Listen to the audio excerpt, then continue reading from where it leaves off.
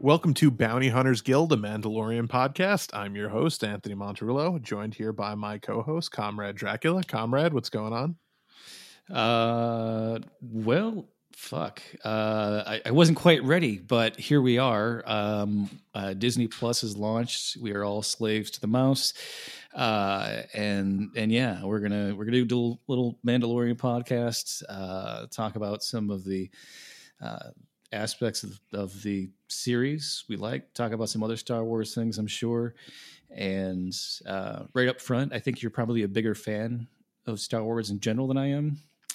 I'm a little more critical. I think that's probably good that we're not on the same level, because otherwise it would just be like the same as a lot of other podcasts I'm sure going to be out there. We're not exactly like a YouTube review either, so it won't be a very polished press screener type of a review. So yeah, let's fuck it up. Yeah, let's fuck shit up. So yeah, and I think that's actually the dichotomy that's going to work for this podcast versus some other shows, because what I enjoyed, I think what this show is at least what it appears to be going towards, is a really good balance between just really well-made cinematic storytelling, and also nods and winks to the lore and the bigger universe of Star Wars. So, I mean, I'm here for both of those things, but I think when we talked about it, you're like, I'm not so much on the for the fan service aspect of it. I just want to see them make a kick-ass fucking space Western. So I think that the kind of, not opposing, but dual things that we're looking for in this series will be a good way to talk about each episode, because I think that's an idea of Favreau's, is to kind of balance those two worlds, and I think the first episode, at least, I think did a really good job of that. So let's get into it, because there's a couple things specifically I definitely want to touch on. We'll go through kind of the big beats of the episode, and we'll talk about our thoughts on that. Sure. But overall, before we start, I don't know about you, but to me, the cinematography really stood out on this show. Like, that's what's going to set it apart from your standard Star Wars fare, your Solo, or your other things that were fun enough, but like didn't really have that auteur's eye towards it. Like, to me, that was something that they really took great pains to differentiate themselves with. And I think we talked previously about how the DP from Rogue One actually was shooting the Mandalorian series as well. So that, I think, really was evident in the way that they shot this, because it did not look like your typical Star Wars, feature. No, and I like that a lot. I like when a director will have, great art direction to shoot, and then still puts a narrow depth of field so you don't see half of it, right? Yeah. But it's there. It's there, and you'll see it in some shots, but not others. Whereas like the prequels, every single detail in the foreground and the background is in sharp focus at all times, and it's nauseating to look at. And it all looks really fake. It looks very fake, right? And very much not the case. I felt like Rogue One was like my favorite Star Wars film. It felt like the only one really that was for grown-ups, and we all watched the original series not realizing it was targeted for young adults, and sort of overlooked a lot of the cornier elements that were always part of the original trilogy. Yeah. To be fair, The Last Jedi was made to make grown-up fanboys cry. So I don't know. That was definitely also for grown-ups, but in a different. And I we've done a review of The Last Jedi, and I actually really love The Last Jedi. I ride pretty hard for that movie, but I think that's certainly I love Rogue One as well, and I think it certainly stands out from the other Star Wars movies aesthetically, and in the level of kind of violence that it'll portray inside of the Star Wars universe. And I think that so far The Mandalorian has done a really good job of trying to not so much match that, because obviously Rogue One was like a vicious like war movie, or battle movie at the very least, where a lot of people get fucking killed. But Mandalorian seems to not be pulling any punches. I mean, our titular character, the Mandalorian, who as of yet is unnamed, although he Fucking Pedro, man. Pedro Pascal, the Viper, Oberyn. Gotta love him. Accidentally let slip in an interview on the press junket what his real name is. But we won't be spoiling it on the show. I'm sure it'll come organically in time. And it's nothing special, so it's way better to just call him the Mandalorian. So just to speak to that, it's very obvious they're going for more of a Western in space rather than an opera in space, right? Yeah, exactly. But of course, there's I don't want there to be any kind of backstory to the character, or have as little as possible. Of course, they won't do that because it's Disney. But I think other characters, like I want to learn more of the backstory and see the universe get bigger, not just recycle the same things. And I think the sort of the ending that we'll get to in a bit here is where everyone's going to have speculation, and that's where I want to see the world get bigger and have more backstory. I don't want it with the main character. I very much want it to be the man with no name from the, Sergio Leone spaghetti westerns with Clint Eastwood, where there's you don't know anything about this person's past and you never learn it. Except for just brief little flashbacks of his childhood. But I agree with that to a certain extent. Which I already didn't like that. I was already stretched too far at that point. Well, so well, let's talk about it when we get to that scene. But I actually kind of enjoyed that. But we'll talk about it when we get there. So let's get into the episode. So the opening scene we get is inside of a cantina, not the Mos Eisley cantina as far as we can tell, but just a generic cantina. And that's one thing I should also briefly mention up top. The show does not do a lot of title screens or we're on Coruscant, we're on Tatooine, it's really not big on this is where we're going to this place, that and I kind of almost like that because it does kind of add to that Western feel of this could be literally anywhere, any desert planet, right, with a cantina. And I'm sure eventually we're gonna. Yeah, it doesn't even matter. It's like here's snow and there it's warm, and now it's like we've seen every environment that exists on Earth, and apparently in this universe, everywhere on every planet is always the same fucking climate, right? The entirety of the planet. I don't get that, but one thing I noticed about this cantina though, did you notice the bar was just like regular plank wood? You can see the wood grain. I guess maybe the first time I've seen anything built out of wood planks. I mean, when there was not metal you've seen the whole hollowed out tree, this Jedi tree, right? That's wood, right? But that's just dead tree. And then you see the Ewoks have just logs that they've built their tree city out of. But I'd never seen planked lumber before that cantina in The Mandalorian in the entire world of Star Wars before. Yeah, it's interesting. I didn't even pick up on that. But yeah, check it out. It'll stand out to you as a now I won't be able to not see that now. Right. So yeah, we open on a cantina, and these kind of thug guys look like they're just in a gang or beating up on this blue alien who's played by Horatio Sands of SNL sort of fame. It's just to establish these guys as dickheads, and we see the Mandalorian walk in, and he's he sees it and he doesn't do anything to stop it, which the show immediately takes efforts to be look, this is not your typical white hat good guy. He's not going to step in and right any kind of wrong. He's a bounty hunter. He's a mercenary. He does have a heart, and he does have some good tendencies to him, but he's not he's not a lawman. He's not going to go around fucking breaking up fights. But now the dickhead leader of this gang can't let it go that his drink got knocked over when the door opened and the wind rushed in or whatever. It didn't though. He knocked it over before that door opened. Okay, so he just wanted to fuck with this guy because he thought oh yeah, I'll take. Or this he was too dumb to Mandalorian. notice, and he actually thought it was. Yeah, this is one of these things that doesn't make any sense, because if this guy's a tough guy, he would know who to fuck with and who not to fuck with. He would have been, or he just has an overinflated opinion of himself. He thinks I can take this fucking Mandalorian. Clearly, this is a world where you can kill anyone you want to if provoked, and there's no consequences. A guy like that's not going to live very, very long. But very much like the original cantina scene, the first, New Hope. Exactly. Yeah. Same. Nobody intervenes in anyone's conflict. You can just cut someone's fucking arm off, slice them in half with a fucking door. Like it's like you fuck with them first.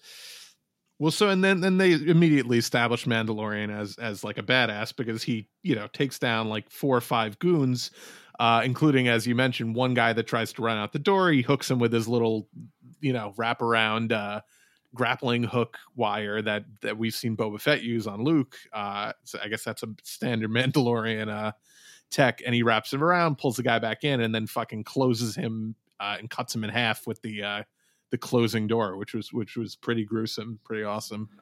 You'd think that'd be like an OSHA problem right there, Yeah, right. It seems like that should maybe have like a sensor to be like, oh, there's a person here, don't close. But I've slammed my fingers in a door before, but if the door was made out of like a serrated aperture that could take off my entire hand, I might say that's a kind of a shitty design. Yeah, we don't have nearly as good technology as they have in Star Wars, and our elevators won't fucking close on you if you're standing in their way. So I don't know, maybe a design flaw in those doors, but but so yeah, that's and obviously this is classic Western trope, the gunslinger walking into the bar trying to mind his own business, and some goon trying to like prove his toughness or trying to size up the new guy can't leave well enough alone and ends up getting killed for it. Like that's like such a fucking standard but always effective Western scene. Did you notice the main bad guy in that, or I don't know if you not noticed, because I didn't notice this, but I read that he was one of the Nazi gang from Nazis from Breaking Bad. Breaking Bad, yeah. Yeah, he was handlebar white supremacist Nazi. So I don't think he made an appearance in El Camino. I can't remember. I think. Oh no, because he was. Spoiler for Breaking Bad, he was killed at the end of Breaking Bad, so he had no reason to. But yeah, he's not a very important character, so I'm not spoiling anything if you haven't seen that show yet. So close the guy in the door. But and obviously, so he walks over to the blue guy, who's blue alien, who's getting his ass kicked, and you think he's maybe going over to check on him, but it becomes immediately evident that no, he's here for him. Like, he's his bounty. This guy's wanted for presumably some fucking white collar, low level, wuss ass crime, because this guy is not a hardened criminal. And he shows him his bounty puck, which is a cool little piece of tech. I'm not sure if that's been introduced in the Clone Wars or Rebels or anything, but as far as I know, that's a fairly new thing. But it's basically how these tabletop holograms in the whole Star Wars universe. That's totally new. No, of course, obviously the tabletop holograms are used all the time, but it's just a cool thing. Like, that's the way they give them their assignments, basically, is with these tabletop pucks. So he shows him his puck. He's like, oh well, there must be some mistake. So he the first words we hear from him in the entire series are, I can bring you in warm or I can bring you in cold. So he goes with him. He leaves the cantina with him, which is a bit of a joke because it was well, so you assume he meant like, I'm going to kill you, but no, it really was like, I could bring you in warm or I could freeze you in fucking carbonite. But, Well, it's also like, we're going to ride around the Arctic in a convertible with no top for a while. So you'd be cold no matter what. Look, he could have had that really nice Uber with the nice shiny droid attached to it, but that's another thing where apparently he's not a fan of droids. So I'm sure that'll I doubt that that's just a random thing. I assume that has some kind of a backstory to it. I don't know if that's really racist in Star Wars, but I mean, kind of. I don't know. Are we supposed to care about the plight of droids? I mean, we like droids that we know of from the Star Wars movies, but are they? I don't know. Is it even racist to ask that question? No, these are the things I think about while watching this episode. It depends on whether they can procreate. If they can't, then no, not a race. Yeah. So yeah. I did like that the jalopy speeder driver that he gets was played by comedians of comedy. Brian Posehn. Yeah. Who just the fucking thing rolls up and it's sputtering and smoke's coming out. And then a piece of it falls off too, which is just like, all right, there you go. Well, and the funny thing about that, and it's just, this is one of my favorite little like Star Wars things is like when you just have a random character that's on screen for like 2 seconds, but he's just so fucking funny looking. So like the guy that they go to call him this like space Uber is like this guy with like the long fucking snout, and he like plays a flute to call the fucking Ubers. So people online have taken to calling him Snoot Flute or Flute Snoot because he just has like this fucking like anteater's nose and he plays the flute with it. He's just one of those like how far away are they that they can even hear that flute, and why wouldn't you just have like? I assume it's some sort of digital. I don't know, man. Like it seems very impractical.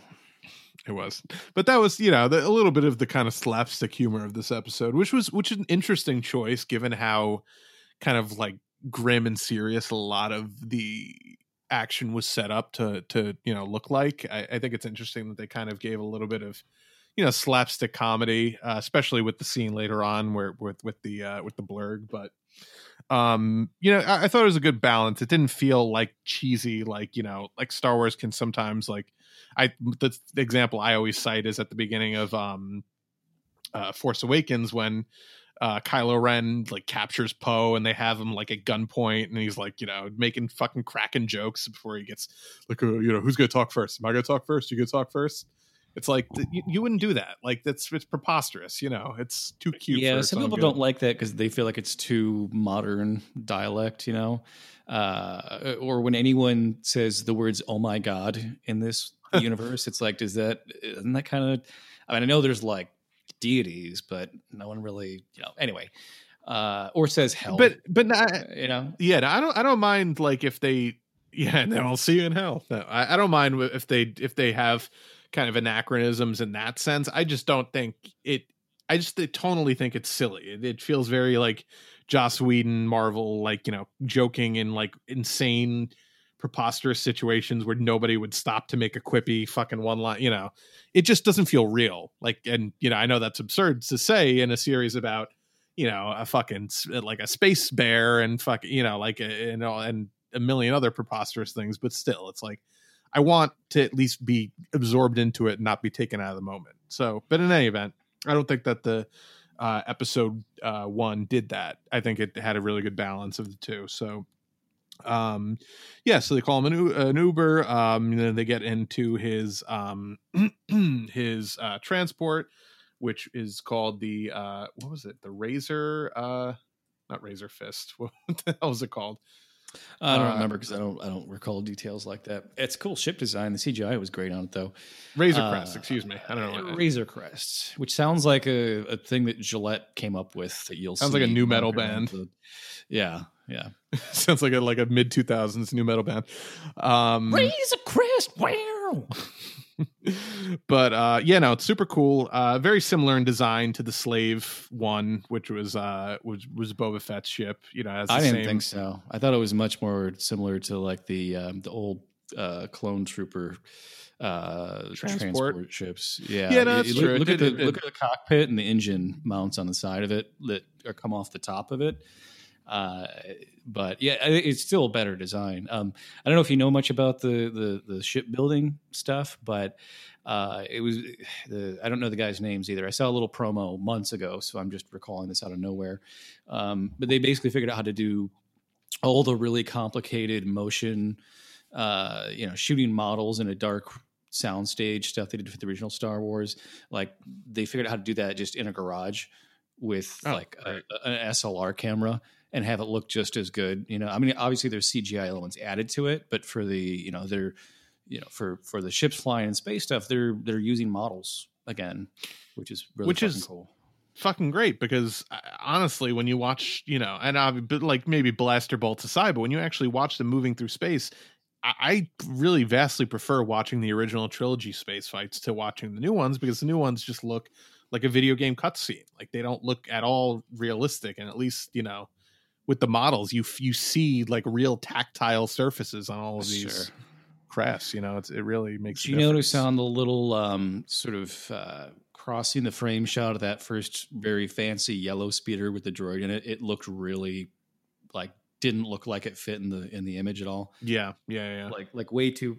I mean, it looked polished on the texture, but it was such a one little liner joke that they're like, we're not going to spend $100,000 to build one of these things for a 2-second visual gag. So that's probably why it was just. Yeah. Well, I mean, one of the things, just visually, and you achieve this through multiple components, but one of the things I loved about Rogue One is like the multi-textural aspect of it, where I really see a lot of that reflected in this series, at least in the pilot, where he's got this very shiny helmet that's got like grime encrusted into the grooves of it, where you can see it's not dented up and tarnished like his chest plate is, but it's getting dirty, like it's getting there. So you have different levels of dirt and grime in different places. It's just that it's a hard thing when you're trying to do all of that with CGI elements. It's way easier to do realistic texture with actual surfaces and actual photography than it is to try to, guess which parts would be dirty, and then have that moving and having a computer render all that just doesn't look as good. Yeah. And so from there we get the scene where he's trying to take off, and this ice creature, which has eaten poor Brian Posehn moments earlier, is holding on to the ship, not letting it leave. So he goes out and kind of zaps it with his super cool like rifle, like bayonet, electric bayonet thing that he's got. His it's really interesting. They did a good job of making him very. Like as cool as people thought the original Boba Fett design was, I think Mandalorian has like a way cooler look to him even than Boba did. Like he's got just really cool weaponry. That electric rifle thing was originally Boba Fett's from the animated Christmas special. Yeah, well, that was there's a couple of references to the Star Wars holiday special. It's holiday. It's not Christmas because they're celebrating Life Day. They're not celebrating. It's the Christmas special. Fuck that. Yes, of course. No, they're celebrating Life Day, where they decorate the Life Day tree and sing Life Day carols. So Festivus pole. Yeah, exactly. But yeah, so it was, but they managed to make it look super fucking cool the way he kind of spins it off his back when he needs it. So they get away. And that's when Horatio Sands, trying to figure out a way out, presumably asked to use the vac tube, which is the space equivalent of a bathroom, although they don't have a fucking door on bathrooms, I guess. I mean, that's your little trailer. Why would you? But I was blown away by that because it's like in the entire universe of first time both Star Wars and Star Trek, it's the first time a bathroom's even been referenced, let alone shown. And it was literally just like a porta potty into space. It was hilarious. That was great. And I was like, oh my God, they're doing it. They're finally showing a bathroom in it for the last 55 years of TV and film, sci-fi, the two biggest franchises in our culture. And they've never shown a fucking toilet before. No, it's true. So I thought that was really amusing. And by the way, Horatio Sands' character at one point, as he's like trying to like subtly walk around, although why you would keep talking as you're moving away from the area and makes it super obvious that you're exploring is beyond me. But as he's talking, he mentioned about how he wants to get back to his family for Life Day, which I laughed at because again, it's a reference to the infamous and awful but super fun to watch once Star Wars holiday special, which actually was our first glimpse of Kashyyyk, Chewie's home planet, and you got to meet Chewie's entire family, including his son Itchy. So that was a real worthwhile entry into the canon. Hey, B. Arthur is canon in the Star Wars universe. That's true. She was on. Lucas said it. He said it's canon, so that means B. Arthur technically canon.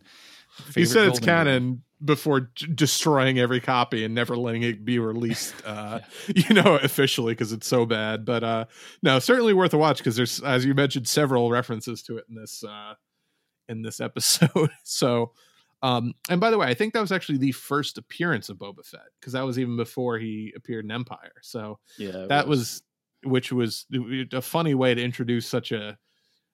I'm reluctant to say significant character because he has a very minor role ultimately in the films, but his just because of the iconic nature of his armor, he's taken on a way more significant role in the expanded universe and in prequels and et cetera, et Gotta cetera. sell some toys.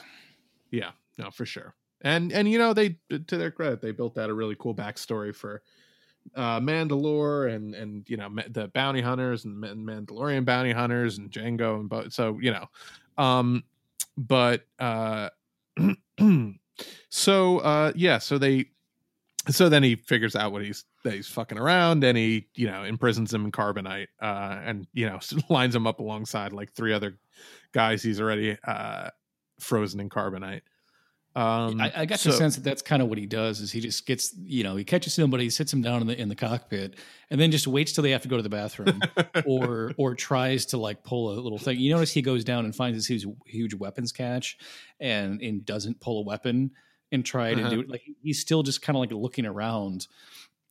Clearly he knows he can't escape, and he's not going to try to like shoot this guy because he's handcuffed and knows he's doesn't have a chance in hell. But it seemed as though it was kind of like here's how I get them to voluntarily go down here without a struggle, and then I just give them like one little shove into the fucking carbonite thing there, and that's all it is. But it was a nice little reveal, because you realize that from the Empire, where freezing people was not a normal thing done, now it very much is a normal thing, or at least this bounty hunter does this and doesn't care about whether it's going to harm them or not.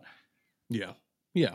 And, if you're trying to transport a bunch of people, it's probably easier that when you don't have a cargo or a prison area on your ship, he's got that they make it clear that he's not a rich bounty hunter by any stretch of the imagination. Despite being a good bounty hunter, it's made obvious very early on that currency is super tenuous and fluctuating. And like he doesn't want to have to feed the guy and then sit there and listen to him fucking talking over the meal and he even says like, do you guys even take your helmets off? Is it true you never take off your helmets? Like how does he even fucking eat if he doesn't take off that helmet? Does he just eat through a tube?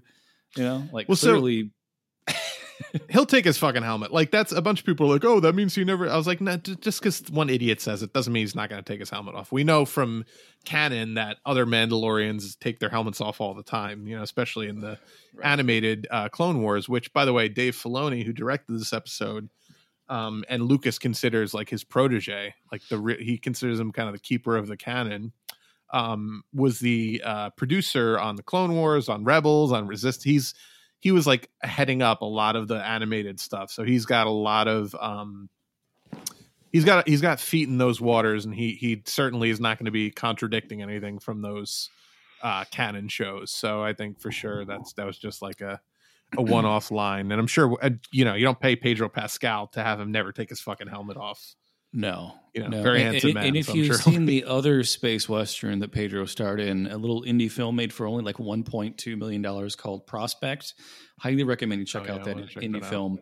It's still, you see his face the whole time because it's not, not covered up. It's like a more traditional space helmet, as you would think of it. But like clearly he had it on the whole movie, so he's not, he's okay with doing the sort of the labor of having to wear a bunch of bulky costume stuff in the desert. But yeah, I mean, he's not going to hide his whole face the whole time. He's a leading man, right?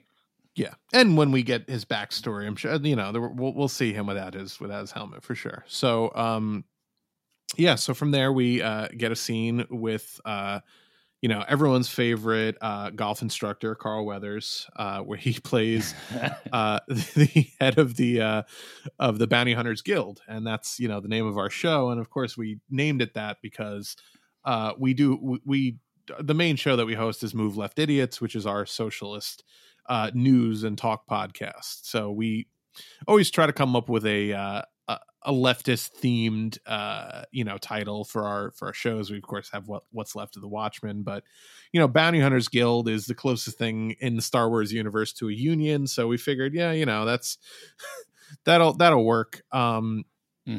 But so he goes to Carl Weathers and brings in his bounties and goes to collect, and he tries to pay him in Imperial credits. And this is something that's actually explored a lot in the Legends. Now they're the Legends canon, the expanding universe novels. But it's, it makes a lot of sense. Once the empire fell and once the emperor was killed, currency is super fucking unstable. And when you're especially in the outer rim where there was no necessarily allegiance to either the republic or the empire, it's like some people are going to accept that, some people aren't. When now that the empire fell, I mean, you would imagine that if there was a galactic stock market, the empire's share prices and exchange rates would have fucking plummeted. So right. You can't give this shit away. It is a nice touch, though, just to kind of make it, clearly some people are still accepting it because they think, oh, well, the empire is going to come back and it's going to be worth something. Other people are like, no, I'm not touching that. Right. Well, that's exactly. It's not universally recognized the same way that a lot of currencies here in our world are universally recognized versus not so much. Well, and it also speaks to just the general stupidity of currency in general and how it's really just a social contract.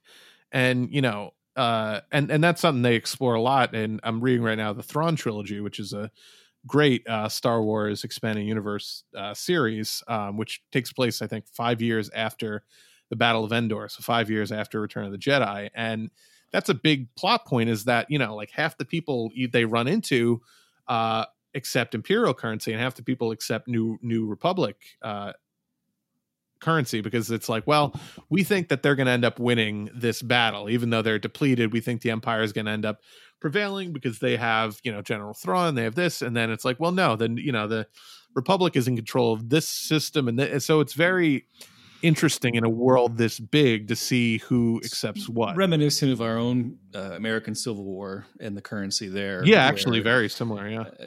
Eventually the Confederate currency is valuable because it's now a collector's item and you can't get any more of it. So yeah.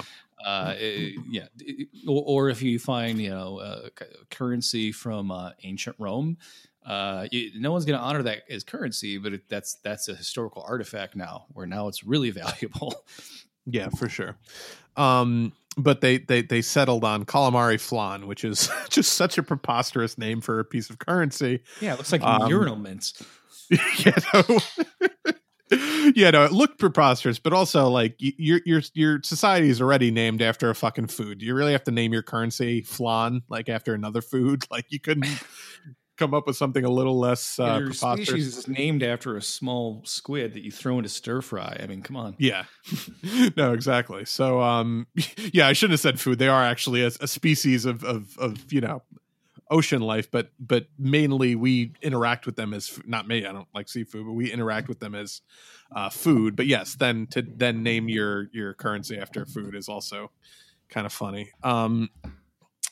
So he asks him for a bounty, and he doesn't have anything worthwhile, nothing that would even pay his fuel costs. And if he, of course, and again, this is just Western trope 101. He's like, okay, I do have one, but I can't give you any info on it. It's secretive. You got to meet this guy face to face, to get the info you need.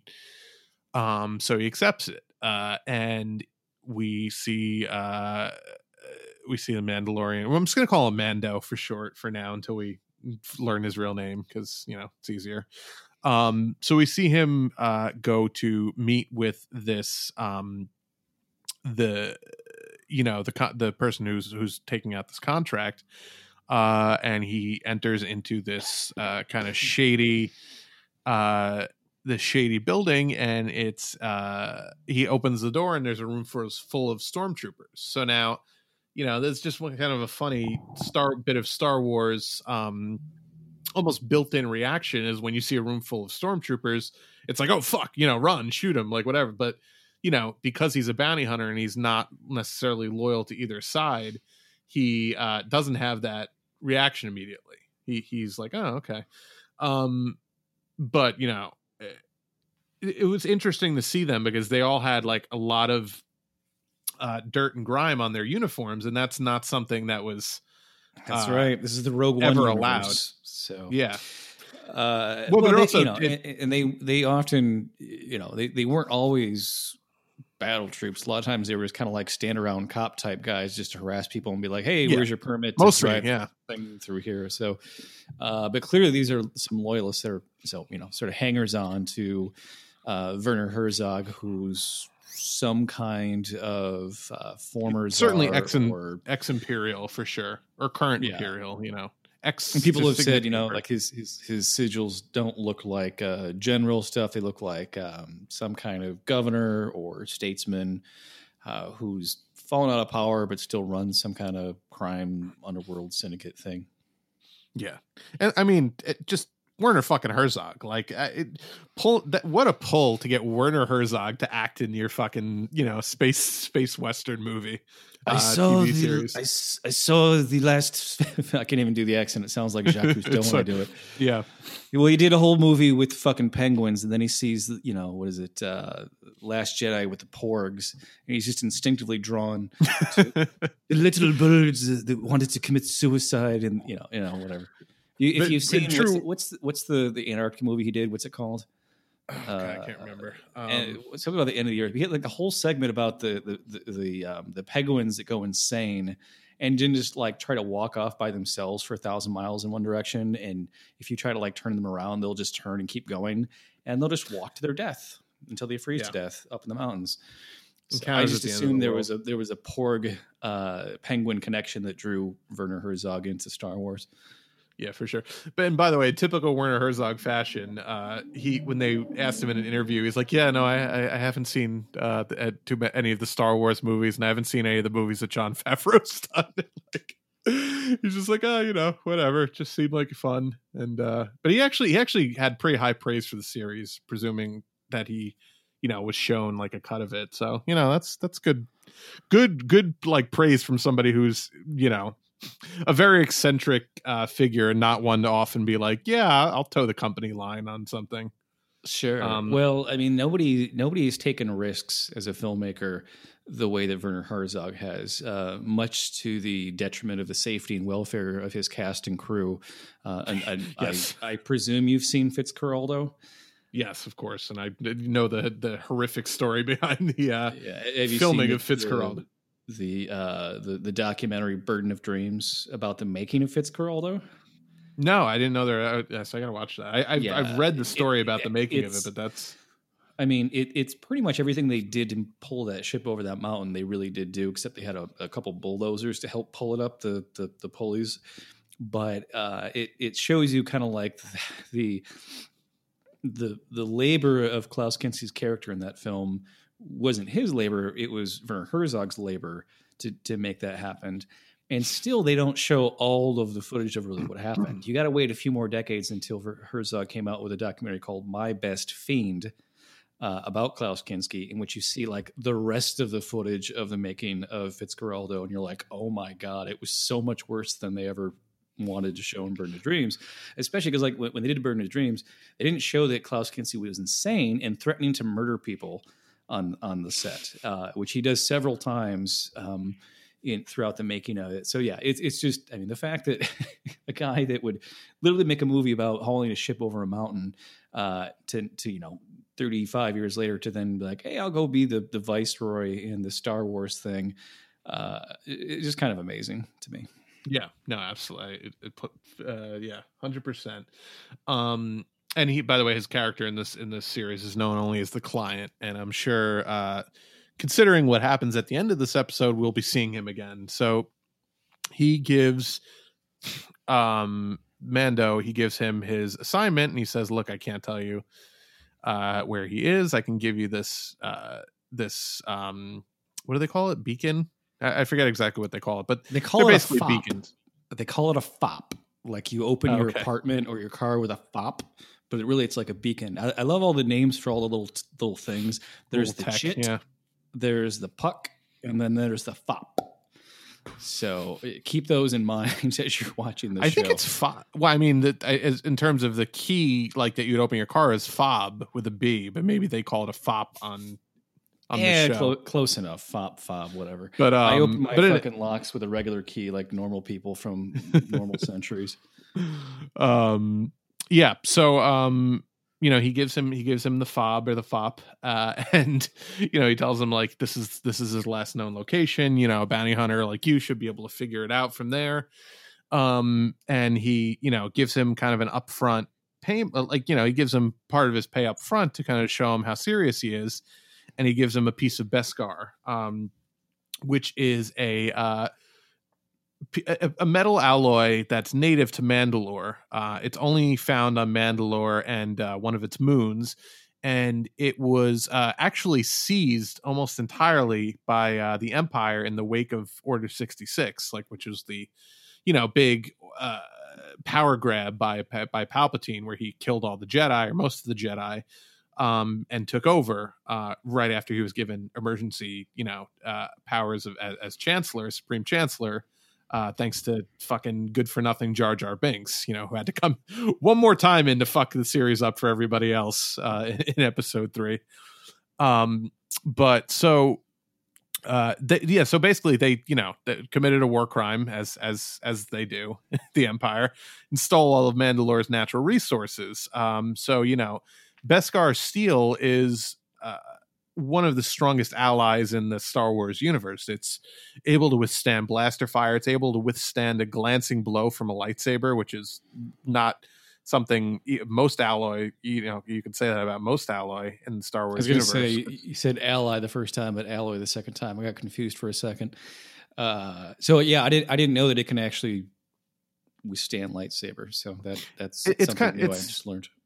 It's essentially the Star Wars equivalent of like adamantium from from Marvel or vibranium or whatever. It's a extremely strong alloy, which is why it's so highly desirable in Mandalorian armor creation, because you see that in the opening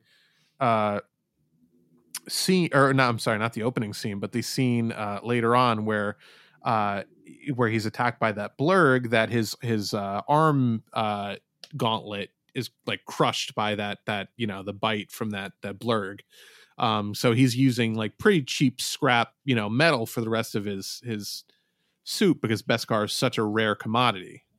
His helmet's obviously made of Beskar, but that's the only piece of his equipment up until the scene we're about to talk about that is actually made of that material. And it makes sense, if you had some, you'd make a helmet out of it first, protect your head. Of course. Yeah. It's weird though, because if you look at his 2 original shoulder plates, like the one on the other side's way more fucked up.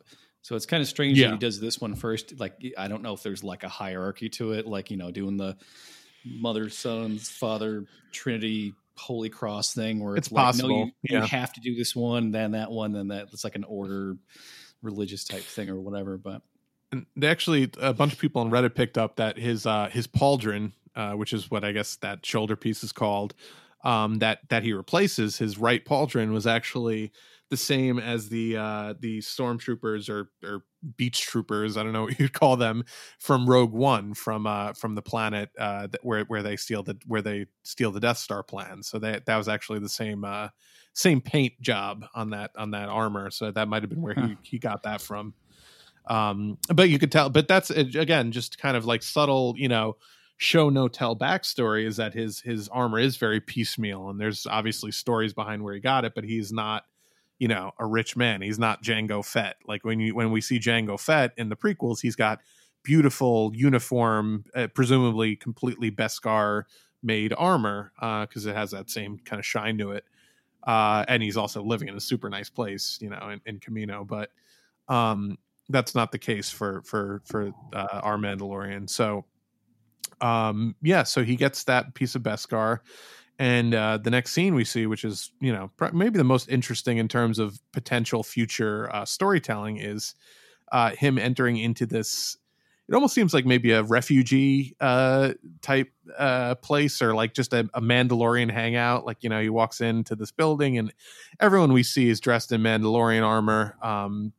There's, a couple eagle-eyed viewers, and I didn't catch this when I watched it, but, froze it at one point. And when you really like lighten up the picture, it's very dark, but when you lighten it up, there's somebody who looks strikingly similar to Boba Fett in the corner of this hallway that he's walking through. And, beyond just the the helmet and the armor, which everyone has very similar.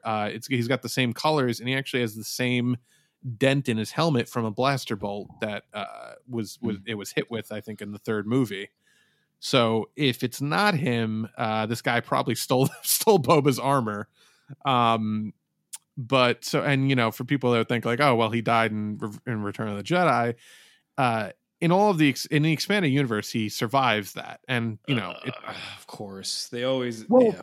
but so here's my deal with that is this is again like one of the criticisms I have with the Star Wars world of giving finality to a character through death, and then they just retcon it later on, and it's like, oh, we sewed him back together, and oh, he climbed back out of the thing, and we're just going to clone this character to bring them back. And like that's one of the the weaponized nostalgia aspects of Star Wars that I cannot fucking stand. That they take a risk and then they pull it back to make more money. Well, but so now, I mean, slight counterpoint to that in Boba's case specifically, he did go out like a bitch. Like they had him in like one scene in Empire and then one scene in Return of the Jedi, and he fucking gets like killed in like a pretty slapstick way. Like he bumps into Han Solo and like his jetpack malfunctions and he flies into the so I can see being like, hey, this was not in retrospect being like, hey, this is a much cooler character when you build out his backstory, and maybe we shouldn't have had such a dumb death for him. It was a cool costume. There was no character. There was no of course, to speak of until they retconned it. But the thing that I about when he goes down to this sort of very underlit underground bunker where the rest of whatever's left of the Mandalorians are kind of hanging out, seemed a little reminiscent of the underground bunkers in the first Terminator movie. Not quite as depressing, but you get a sense of like these are like the last of a people who are sort of in hiding, right? And they're not really preparing for anything. They're kind of just mulling around. I think two of them are playing some kind of form of chess, actually. But this is a place where I can't even remember what the visual was. It was whatever. But this place they have is kind of their refuge. Somewhat of refuge, yeah. And in this forge or this foundry that he goes to, and this woman who's the blacksmith, so to speak, is someone referred he knows to as the armorer in the script, right? So is someone he knows from before, like this person who has like the the elephant skull metal sculpture up on the wall and everything. That this is kind of like someone who is kind of sacred to what they have going on. Clearly is the person entrusted to reform this metal into the plates of armor that are very important to who they are as a culture. Yeah. And so now a couple things, and I love this scene. This is maybe my favorite scene in the episode for what it implies and just for other aspects of it. But I don't know if you noticed, but her helmet, the armor's helmet, has Dathomirian horns on it, which was the what's his face, Darth Maul's race. So that might be significant in terms of where she came from or who she's. What her backstory is. If we ever do get a backstory for her, I assume we'll see her again, because it seems to be that like one of the arcs in this series is that he'll be getting more, Beskar armor made, presumably from her, and we'll learn more about his, history with her. But and apparently they have some kind of children's charity set up to, she says like, well, the excess metal. Yeah, will go to the little Lebowski Urban Achievers or whatever the equivalent. Well, so this is what I actually like about this scene, and I think it's really subtle, so it's hard to pick up on. But I think the implication is that he actually was a foundling. He even says I was once a foundling, but the implication I think is that he's not an actual Mandalorian; he's a refugee. From a war-torn city. And what foundlings actually are in Star Wars lore is that, Mandalorians will basically... Mandalore is a very tribal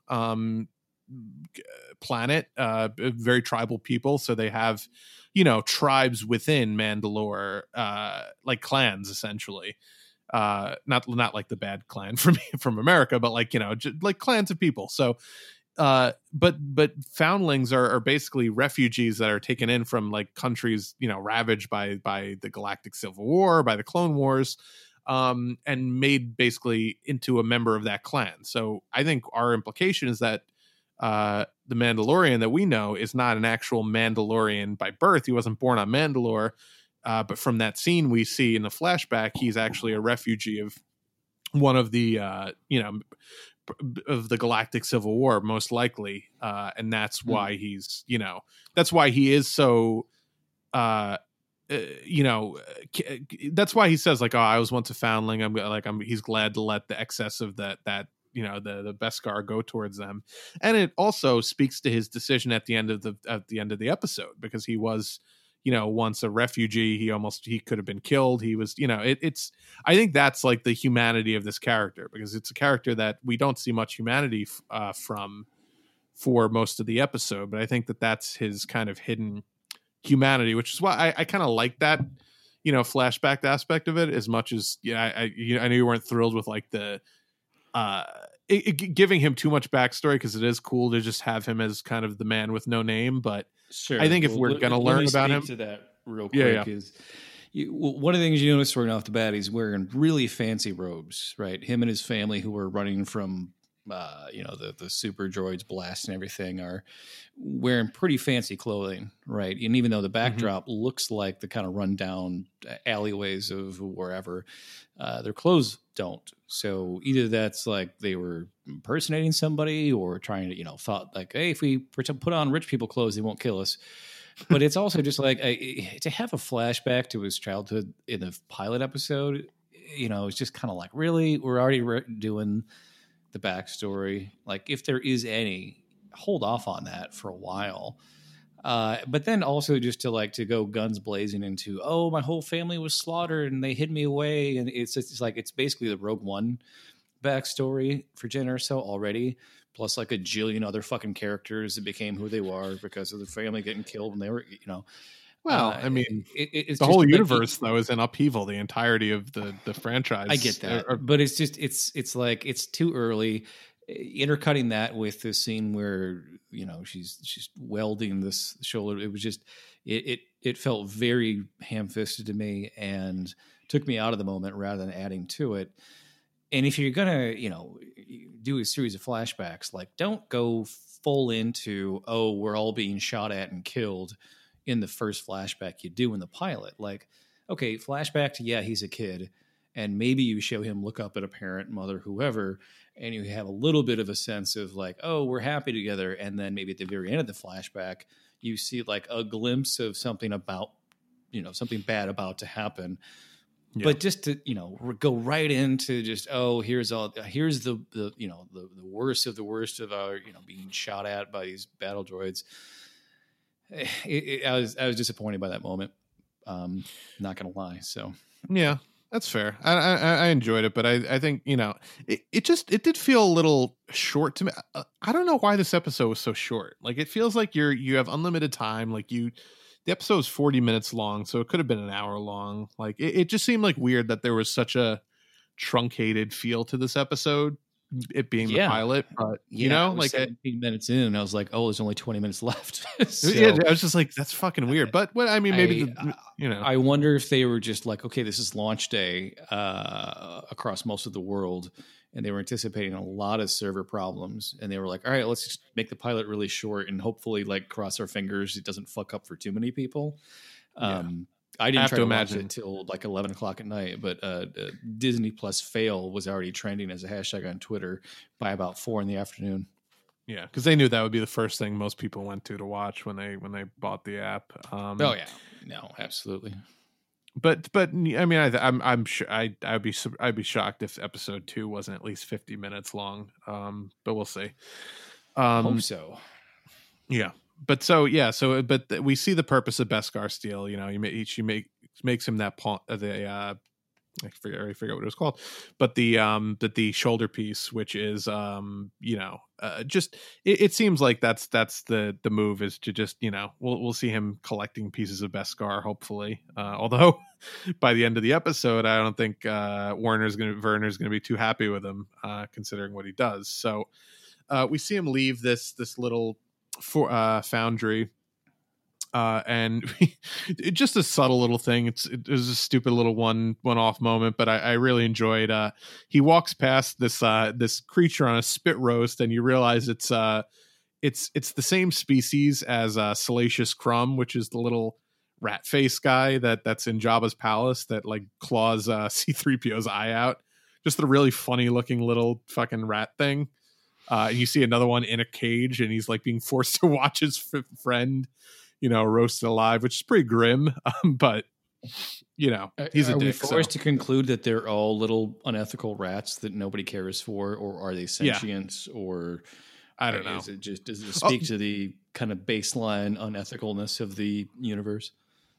Probably, because I mean they're definitely sentient. Like that the one that was in Jabba's palace, Salacious Crumb, is like laughing at jokes and shit. So clearly they're not like they're dumb, but they're not like super dumb animals. They have enough intelligence to understand humor. That's probably a pretty high bar for a species. Well, parakeets can dance to music, so yeah, there you go. but they're just inherently funny, Jim Henson looking creatures. So whenever I see them on screen, I laugh regardless of circumstances. And it also reminded me of the scene from Last Jedi where Chewie is roasting the porg, and then he goes to eat it, and you see the other horrified porgs looking on, and he decides to throw it away. Which at that point you fucking cooked it. You might as well. Well, I mean, you're just wasting it but it's hard to eat. Those giant porg irises that take up the entire portion of what you can see of their eyes that we see later on in this episode. I was gonna say, up until now, the cutest creatures in the Star Wars universe. Up until the end of this episode, So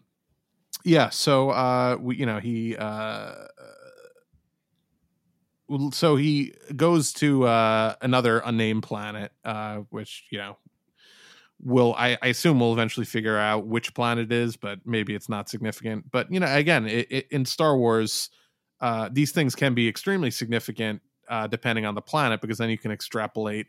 Okay, who's the crime family on that planet? Is that run by the Hutt, criminal organization? Is that run by and is that in Empire control? Is that in Republic control or Rebel control or Resistance control, depending on what time period you're looking at? So, and those are honestly aspects that like I don't care about. Like it might as well be wild Westeros for all I care, because like it's clearly it's a desert planet. There's vast stretches of what looks like a lake bed with like clay that's dried up and cracked, only it's like, hundreds of yards across instead of a few inches across, which is, visually kind of cool. But this is where he meets up with Nick Nolte's character. Yeah, which this fucking guy, Kuiil, I think is, I don't know how you pronounce it, Kuill or Kuiil. So we'll just call him Kuiil. This hilarious creature design on this guy. He helps him out. He saves him from a blurg attack. Just says, "I have spoken" after any kind of declarative statement, which is, it's a pretty boss ass move. It's like, oh no, I've spoken. Like, that's the end of this conversation. But he's a funny little Yoda-esque character for sure. Well, it felt like a sort of a mix of simple-mindedness and also lack of vocabulary. With the language, where he's like, I don't really know how to say it any other way, so just ponder what I already said and let's get on with it, right? Like it kind of had that dual function. Yeah, no, for sure. So he explains to him that, like, a lot of other people have come and tried to collect on this bounty, and they've all died.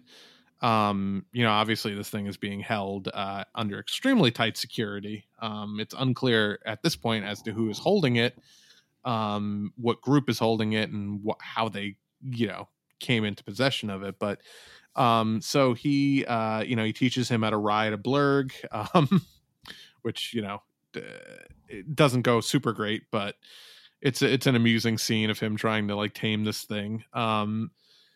So from there we and just briefly before I get to that, the one thought I had when we were talking about the planets and whether or not it matters, like largely it doesn't, but I'm interested in terms of like who we may see tied in with this plot in terms of known characters or known entities within the universe. Like, you know, Crimson Dawn at this point is still operating, and you know, still a very significant, you know, criminal organization.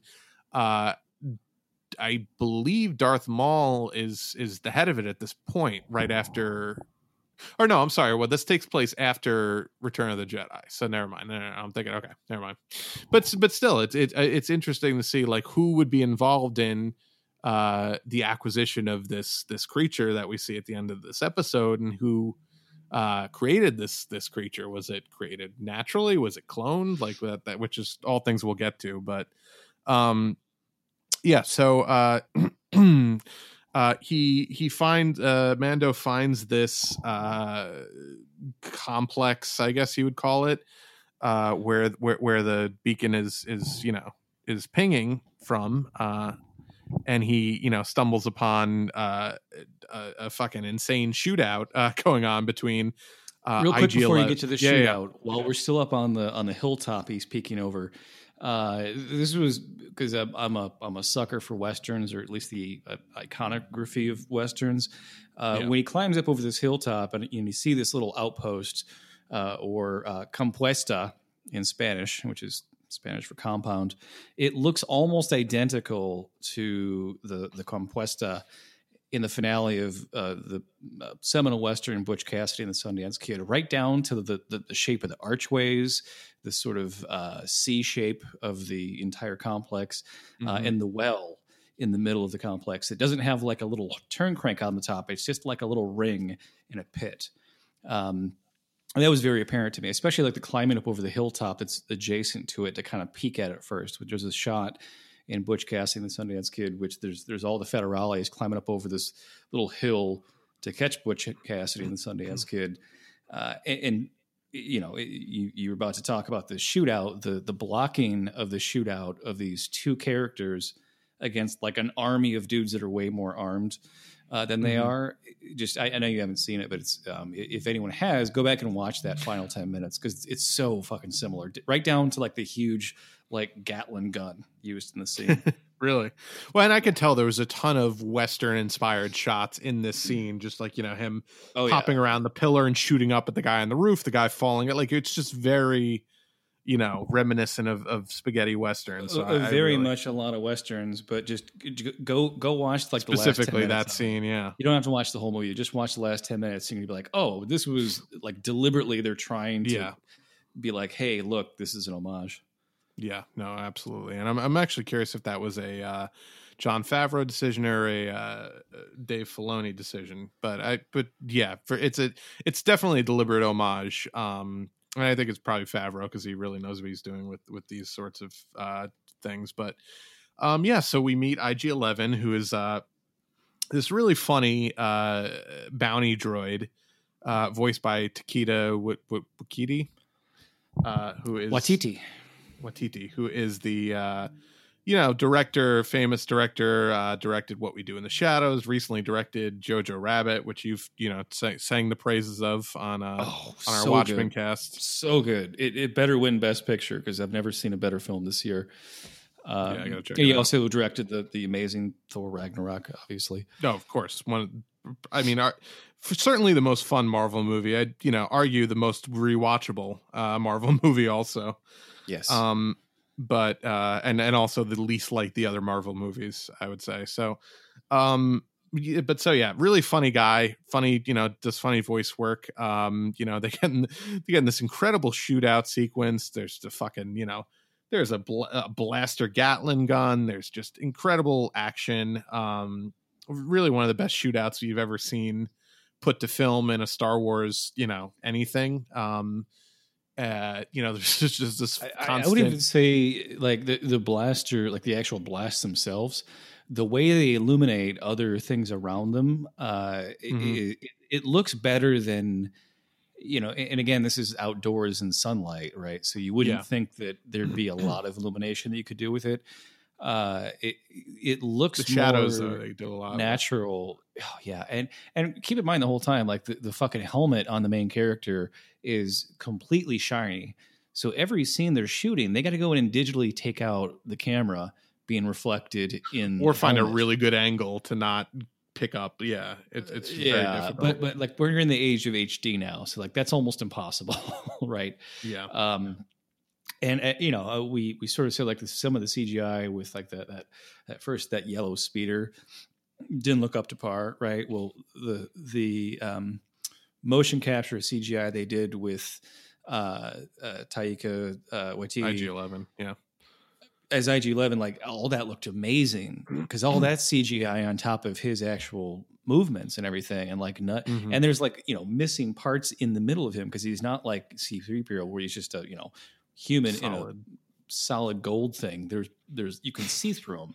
So that's all stuff where they have to go in and like, you know, look at what was there and then take that and put it what was behind him in front of him, so it looks like there's a hole between two little struts and everything. So really good job. And they just have a really funny interaction too, where he's just like, that is acceptable. Like when he's trying to negotiate with him, and then IG-11's like, I can't be captured, I must self-destruct, and Mandalorian's just constantly like, don't self-destruct, stop it. Like, what do you do? Like, just constantly trying to get him to not like blow himself up in the middle of their shootout. Purely for his own protection, because he knows he can't do this alone. Yeah, exactly. But yeah, no, it was definitely funny. And you realize like his bias against the droids in general is kind of driving his frustration, where he's just like, okay, first of all, I was going to do this shit stealthily, and this fucker is going to mess all that up. And now we're in a fucking shootout that he's going to try to commit suicide in the middle of and leave me to have to deal with. So like, there's definitely some good, you know, like, God damn it, Star Wars level humor there. You almost kind of wish you could kind of like, you know, see his reaction under the mask. No, yeah, for sure. Which I'm sure he's such an expressive actor too. Like it, you know, it's almost a shame, but like it's enjoyable, but it is almost a shame because Pedro is such a fucking expressive, like, great actor. So, you know, and that's why, like, you know, just like head and shoulder movements, the nonverbal body language is so important when you do shit like that. And I think a lot of actors like that challenge of, you know, how do I convey emotion when you can't see my face? Right, like that's, you know, it's going to be hot as shit wearing a helmet in the desert to do this episode, but like, let's do it. Yeah, no, I mean, Nick Castle from the, you know, 1978 Halloween, I think, is a great example of conveying a ton of menace and you know, malice without ever having to see a single facial movement or even really much of his eyes. Like that, he just has such a physical presence, and that's such an important thing for actors, I think. That's right. All they had to be was a shape. Yeah. So they finally, you know, fend off, and I love the move he pulls with the with the hook, the grappling hook, where he spins the fucking Gatling gun out of the guy's hand and then uses it to just, you know, light up the entirety of the remaining forces. So, you know, it was just a cool like visual, you know, moment. And I was at that moment, I was like, all right, this is like the coolest fucking character coolest fighting character we've probably seen in a Star Wars movie. You know, as much as I love Obi-Wan in the prequels, like in terms of his, you know, the shit he would do in the lightsaber fights, like this is the on screen, maybe one of the coolest kind of fighters we've seen, you know. Well, it's within the laws of physics too. Like, even if you believe that you know, the Force exists, the prequel stuff was like, oh, you can just jump 30 feet straight up and you can just fall 100 feet straight down, and it's just like, okay, come on, like that.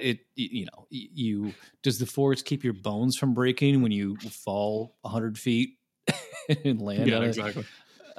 This is shit you'd expect out of like an incredible culture of, like, you know, warriors like that the Mandalore are. There's a couple of moments from a few scenes back that, you know, the worst thing you can do is have a protagonist that is completely infallible and is never in danger of being hurt, because then you never worry about what's going to happen to them. You have no sense that they could ever be killed off. And I love that, you know, very early on they establish him as a badass, but then immediately afterwards it's like, oh, here, an animal fucking almost killed him. Yeah, the blurg almost fucking ate him. He got saved by Nick Nolte on another blurg. And he doesn't even get the. I mean, he's got the fucking electrode thing pointed right at the thing, and he still gets startled enough that he doesn't panics. fire it, and doesn't even get the little flamethrower up there. The flamethrower only goes off because the thing bites down on the button of it, and you realize he even has one of those because it's going off in like a 90-degree other direction, doing no good, right? And then also when he's forced to learn to like calm one down and ride it too. You're like, he really doesn't want to do this because he thinks it's a waste of time. But the simple, he's really not good at it at first either. He's not good at it. He's like, can't we just get a fucking get a car and go with it? But this farmer rancher Nick Nolte character is like, well, your people are so amazing. You should at least be able to do this. And he's kind of like, he doesn't really believe in his own mythology of what these other people have heard about him. They've never even met his kind before, but they're supposed to be legendary. So he's like, okay, I guess we have to do this to get there, because otherwise this guy's not going to fucking take me, because he's not a he wants the gratification of feeling like I became closer to his version, or his legendary version of who my people are supposed to be. And again, you don't see his reaction. You got to just go off his body language and his tone of voice. But yeah, this guy's like the Star Wars equivalent of like Forrest Gump, like in terms of his intellect and his level of right. So rather than having those backstory flashbacks, they could have just gotten rid of that and then just had this as the characterization of him being reluctant to fulfill what this person's fantasy was of who he was, and that would have been the best characterization I think they could have done with it. Yeah, I'm actually I like the flashbacks way more if they don't do almost any more in terms of, if they let that kind of stand on its own and let you extrapolate your own kind of like conclusions about why he is the way he is and what motivates him as like this kind of like refugee of the Civil War to act the way he does in the scene we're about to talk about. So. So they have this incredible shootout. They enter into this room, which they open by firing the Gatling gun at the door, which, if you're trying to find a bounty, is probably not the best thing to do, is to shoot through the fucking door indiscriminately. But they somehow managed to not, I'm sure there was no shrapnel and no ricochets and no loud noise inside that room as they were shooting hundreds of rounds of laser bolts through that fucking 4-inch thick steel door. Whoever was inside that room was perfectly safe. Yeah, no, of course. So yeah, a little preposterous, but whatever. It's Star Wars. I'll let it go. But yeah, so they go in the room, they kill the one or two other guys that are in there, and they walk over to this pod. And he presses the button to open it up, and what is inside but an adorable baby Yoda, for now, is what we'll call it, because we don't know what it is. It is clearly of Yoda's species. We don't know if and we'll speculate on that in a minute, but I just want to get through the rest of the plot of this scene. So IG-11 immediately pulls out his blaster and says, I was told to terminate on sight. And something I don't think a lot of people picked up on that's interesting is that I don't think he was sent by Werner Herzog, and I don't think he was even sent by the Imperials necessarily. Because I think a lot of people picked up on that, because they very clearly made it. They both said, well, I thought I was the only one on this thing, right? And they wouldn't send two different people on the same mission with totally different orders like that. Well, no, exactly. So that, initially when they said, like, I didn't realize I wasn't the only one on it, I thought, oh, okay, well, they sent a couple people to hedge their bets in case one gets killed. But then at the end, when he does say my orders were to terminate on sight, you realize, like, oh, who the fuck sent him? And is that going to obviously be significant? But so then, because the Mandalorian was trying to take the asset alive, and IG-11 was ordered to terminate it. So instead, we get a really tense moment where you think IG-11 has shot the baby Yoda, but it actually was Mandalorian shooting IG-11 and killing him, presumably. But I was under the impression that he was going to be a major character in the series. So, I mean, it's a droid. You can fucking rebuild a droid. Like, that doesn't seem like it'd be too. Yeah, and you can reprogram him too. Yeah, I mean, I took that. It was like, okay, neither one of them knew they were going to be there. They wouldn't if they wanted them to, up their odds, they wouldn't give them different instructions. Oh yeah, that was Clearly why it was evident it was sent by someone else at that moment. Yeah. But even just between Werner Herzog and like what we assume to be the geneticist scientist with the glasses, he wants it alive. Herzog's like, I don't really care. Either way, kill it and bring its body back. So this gets us, I think, close to where we're going to make predictions or conjecture about who we think the Baby Yoda, 50-year-old alien in the floating cradle actually is. So I mean, I think one thing we could agree on undeniably is that this is an adorable fucking creature, especially for a 50-year-old. Gotta sell toys, right? Yeah. But they gave it the exaggerated they did everything they can to make this look like a puppy equivalent of Yoda, just really. Right. Well, if you look at Yoda's eyes, they're bluish green with a white outline, like human eyes, which is kind of unsettling if you really look at it, because it's like it looks like human eyes behind a mask, right? Which is all right. I mean, whatever. But in Star Wars lore, we don't know where Yoda comes from or his race or even what they're called, right? So, for lack of a better word, people are like, "Oh, it's the Yoda baby or Baby Yoda," and there was theories that it could be. Well, I'll let you take it. Yeah. So I'll get into that. But so what you alluded to is that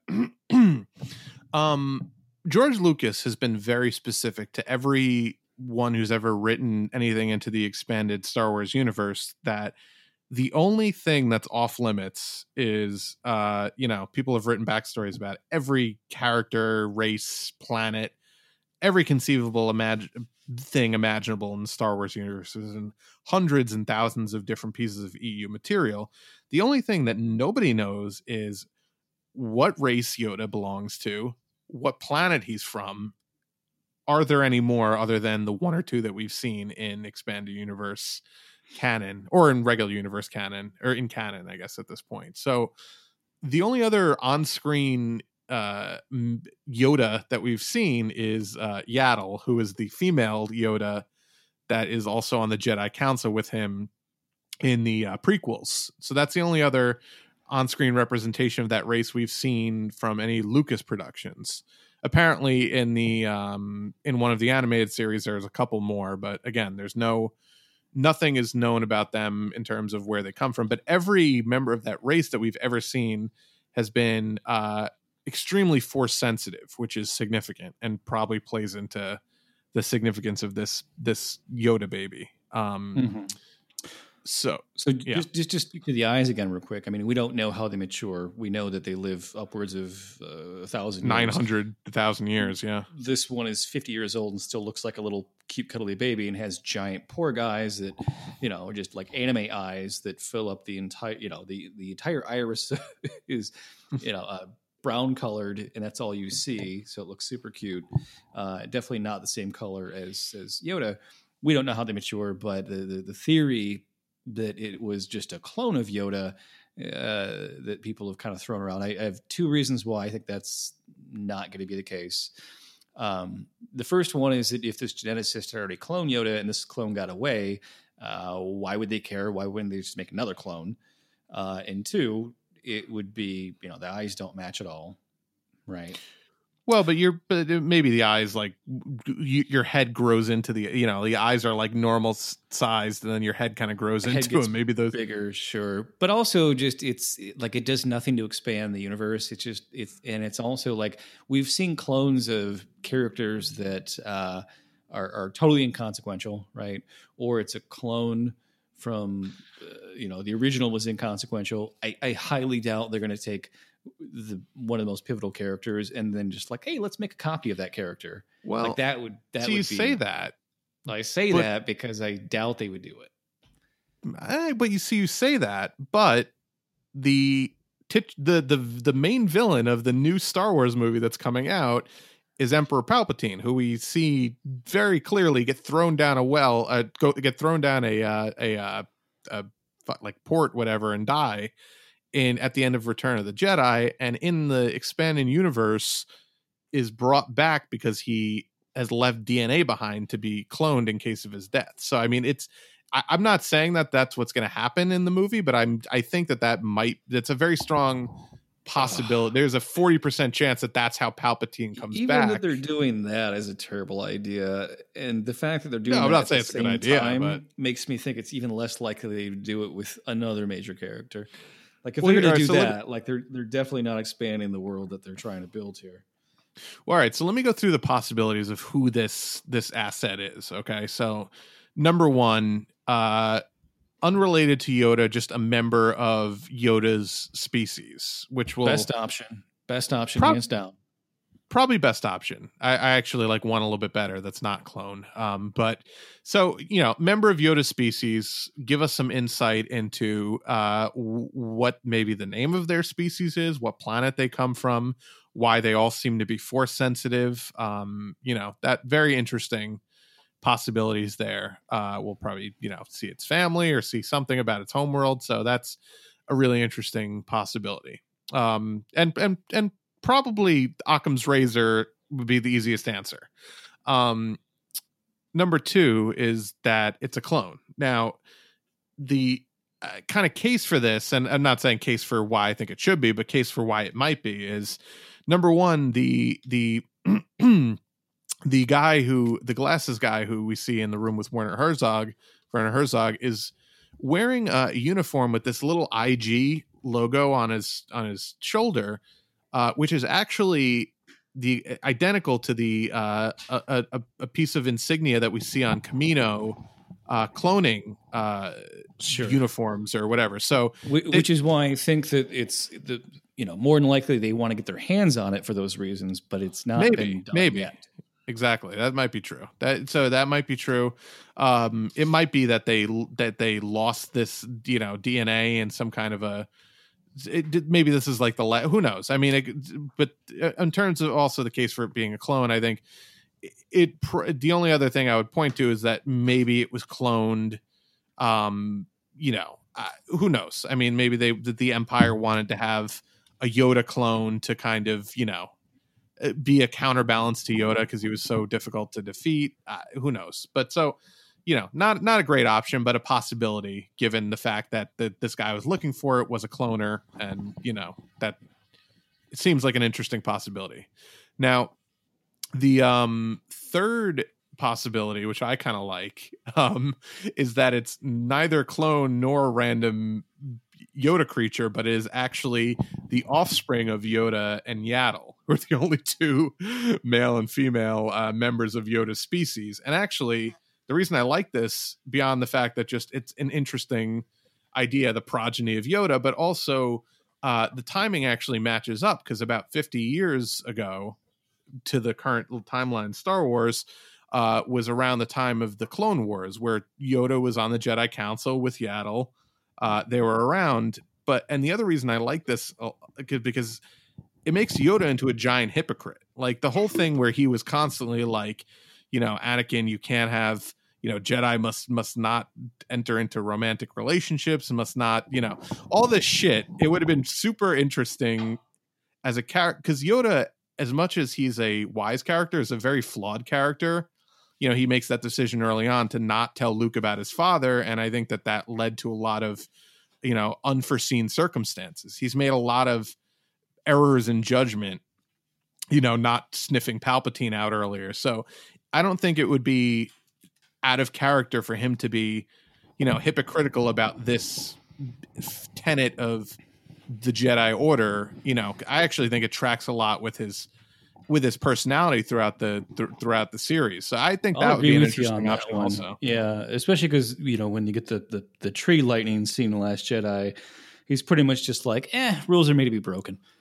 Well, yeah, exactly. He's very flippant about it and just kind of like, they're just books. Move on, Yeah. Although later we do see those books on the Millennium Falcon, but yeah. Yeah, but he was trying to teach Luke a lesson, and he didn't really save them himself. Yeah, exactly. So one of the things that I hate that, like, cloning is just kind of like the go-to for everything. Like, oh, how can we, whatever. It's a big part of, obviously Westworld, a big part of Watchmen, big part of Star Wars, and has been for a while. But we know that, likely his Palpatine clone is going to be a thing. A lot of people are theorizing.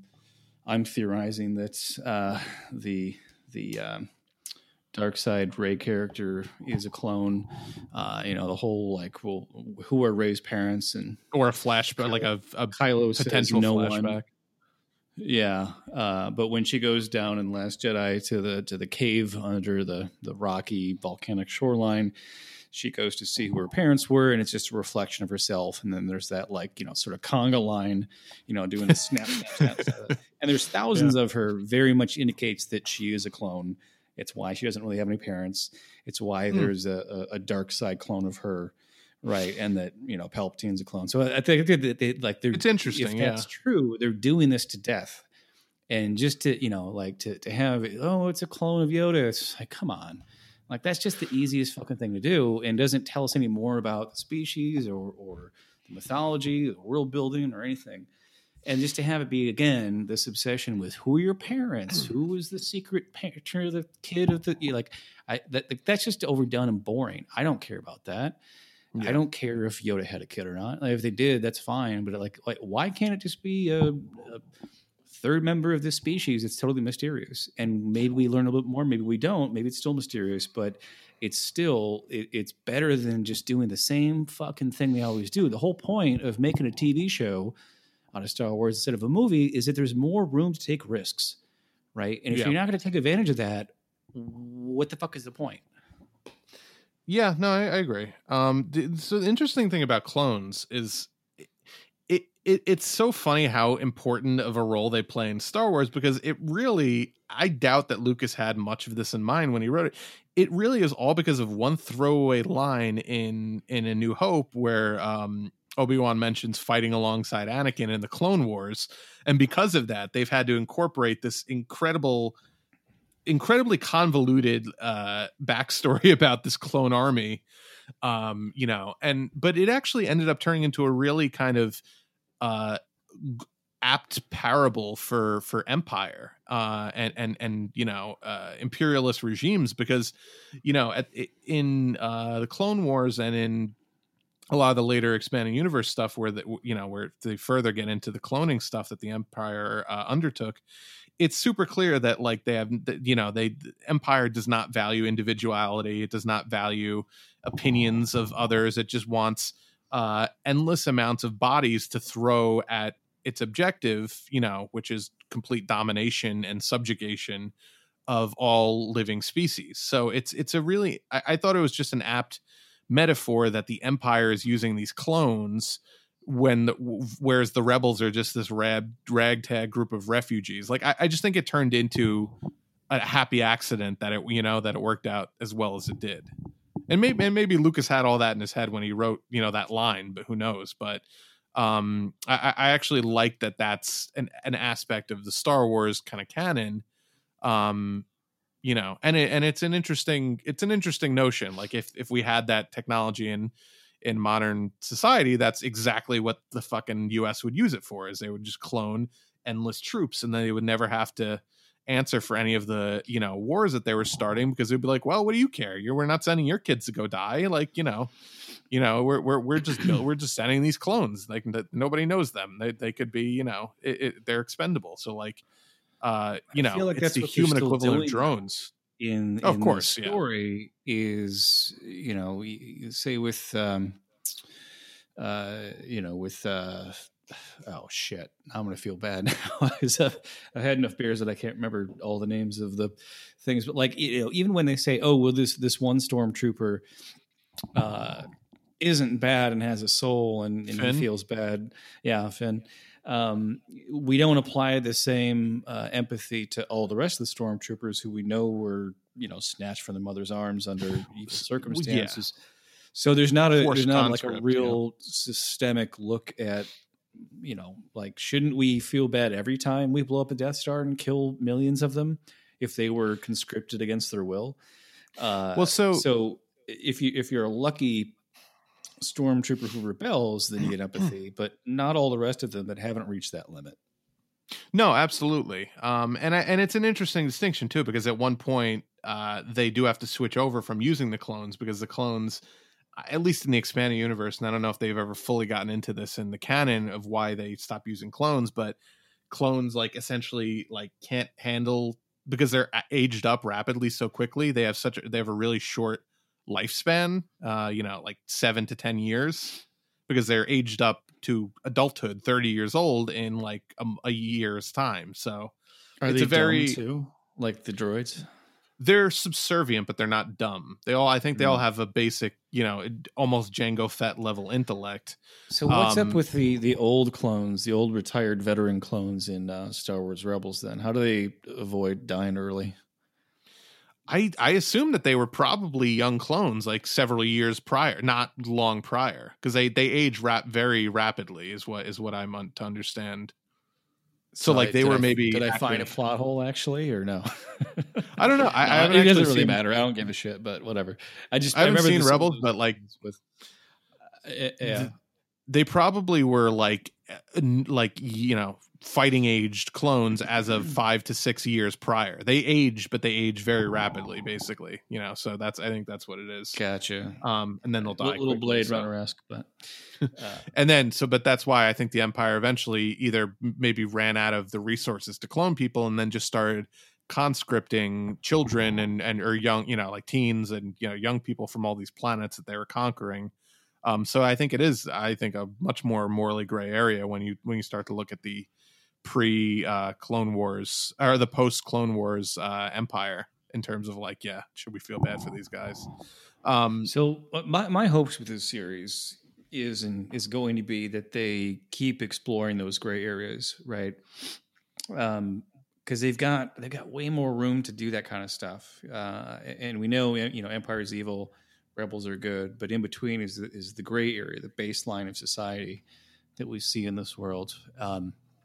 And they really, if they really want to do something that's going to transcend everything they've done before with the movies, where it's like the stakes are just on spectacle, a little bit of political commentary, but just like lights and explosions and lasers and shit.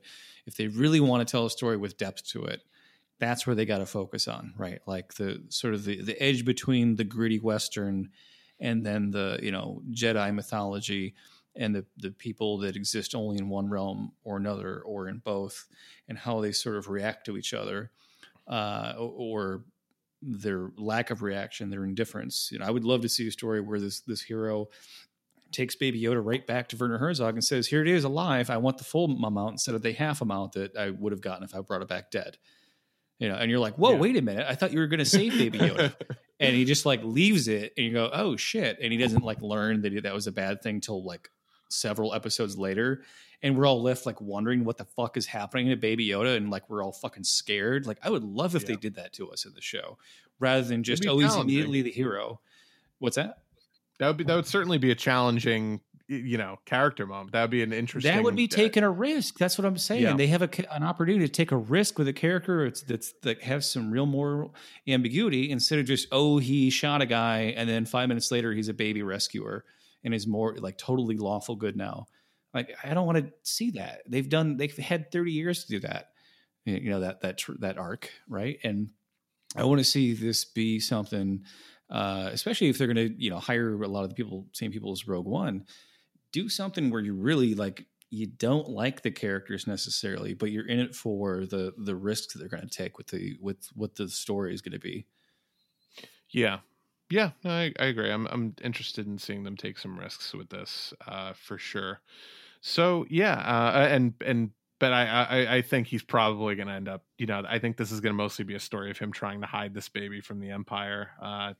From what they've shown, at least he does like, kind of do the finger wag at the baby at the end. So it seems like he's definitely taken a liking to this Yoda. So I guess we'll see what happens though. Hey, he wants his money, he wants to like get back into whatever, when he goes to the foundry. And she says something to him to the effect of like something about his signet or something like that. Is like your signet revealed yet? Which is interesting. Signet. There you go. Which is some kind of like honor he's personally lost. He's trying to get back to, and we don't know if like the armor is a requirement or representation or what exactly. But like he's got a goal that is more than just trying to get fuel for his ship or just catch bad guys and make money. He's got a personal stake in all this, right? So, yeah. Well, I actually a conflict there for him. From what I took, it's like a Medal of Honor sort of situation. It didn't sound like to me that he lost. It sounds like to me that he's still relatively a new bounty hunter, and he has not yet like achieved that rank. Because it was like, has it been 42, isn't he? He's in like a middle age. So how could he be? Yeah, but if we never really see him, well, I don't know. I mean, but when she said like, has it been revealed, and he says not yet, to me that meant like he hasn't earned that signet, that emblem yet. I don't know. Well, I guess it'll be. Well, maybe it just takes 20 years to get. Who knows? Maybe it's like Jedi Master. It's like the rank of Jedi Master. It's like it's an honorary that it's very hard for you to get. He hasn't proven his worth with the wrist flamethrower yet to earn that one. Yeah, but yeah, I'm very interested to see where this goes. Obviously, we'll be covering it, for the first season at least. There's not too many episodes, so. How many total? I think it's 8, 9. It's the same as Watchmen. Very, pretty. It's pretty 9 concise. then. Yeah. Well, I definitely hope they lengthen the episodes a little bit and clean up a little bit of the CGI. And you notice with the little compound how, like the inner walls of that thing were real, and the outer walls were CGI, but it was very like plopped down in the middle of that little valley. There wasn't like little bits of like junk strewn about beyond the last outside wall, which you kind of would expect if it was just like an outpost somewhere. Like there'd just be like space junk strewn around the way you would, see if it was a real environment. And I was kind of disappointed that they didn't add like just a few elements of that to make it look more lived in. Yeah. So, just tiny quibble, but overall, I'm excited to kind of see where it goes. Definitely great cliffhanger with the end of it. Lots of questions. So if they can keep that up, I'll definitely keep watching it, and we'll obviously keep wanting to review it. Yeah. And the next episode comes out Friday, probably the day you'll be hearing this podcast if you're listening on release day. So we'll have a review of that up in the beginning of next week, Monday or Tuesday, depending. And so if you enjoyed this, we do our Watchmen reviews. That's on the same feed as this. It's called What's Left of the Watchmen. We do our main political podcast where we talk about the news of the week from our socialist perspective. We do occasional movie reviews. We've done a review of The Last Jedi. So obviously if you like our coverage of this, you might want to go back and check that out, because we really dove deep into The Last Jedi and what we liked, what we didn't like. If you did like that, also check out our Game of Thrones Season 8 review to find out all the things that were amazing about that season that nobody seemed to notice. Yeah, yeah. And I imagine if you like Star Wars, you probably like Game of Thrones. So, check that out. And that's Left of the Throne. That's in the same feed if you, go back and look for it. You got to scroll down a bit because we do a lot of content, but it's down there. Yeah. So, and of course you can find all that at soundcloud.com/move left. We are on Apple Podcasts. You search for Move Left Idiots. You can rate, review, and subscribe over there. We are on Facebook at Move Left Idiots, facebook.com/Move Left Idiots. We have a Patreon if you want to support the show at patreon.com/Move Left. We have merch available for the podcast at tinyurl.com/Move Left merch. I am on Twitter at move_left. And I'm on Twitter at Smut Collector with an AR, not an OR. Yeah, we'll see you next time.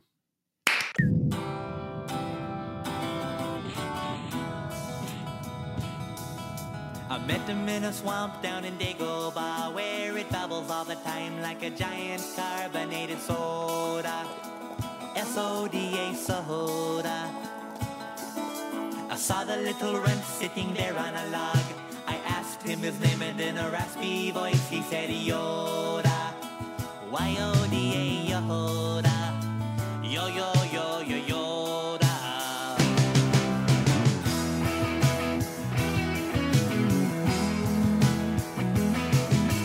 I've been around, but I ain't ever seen a guy who looks like a Muppet, but he's wrinkled and green. Oh, my Yoda.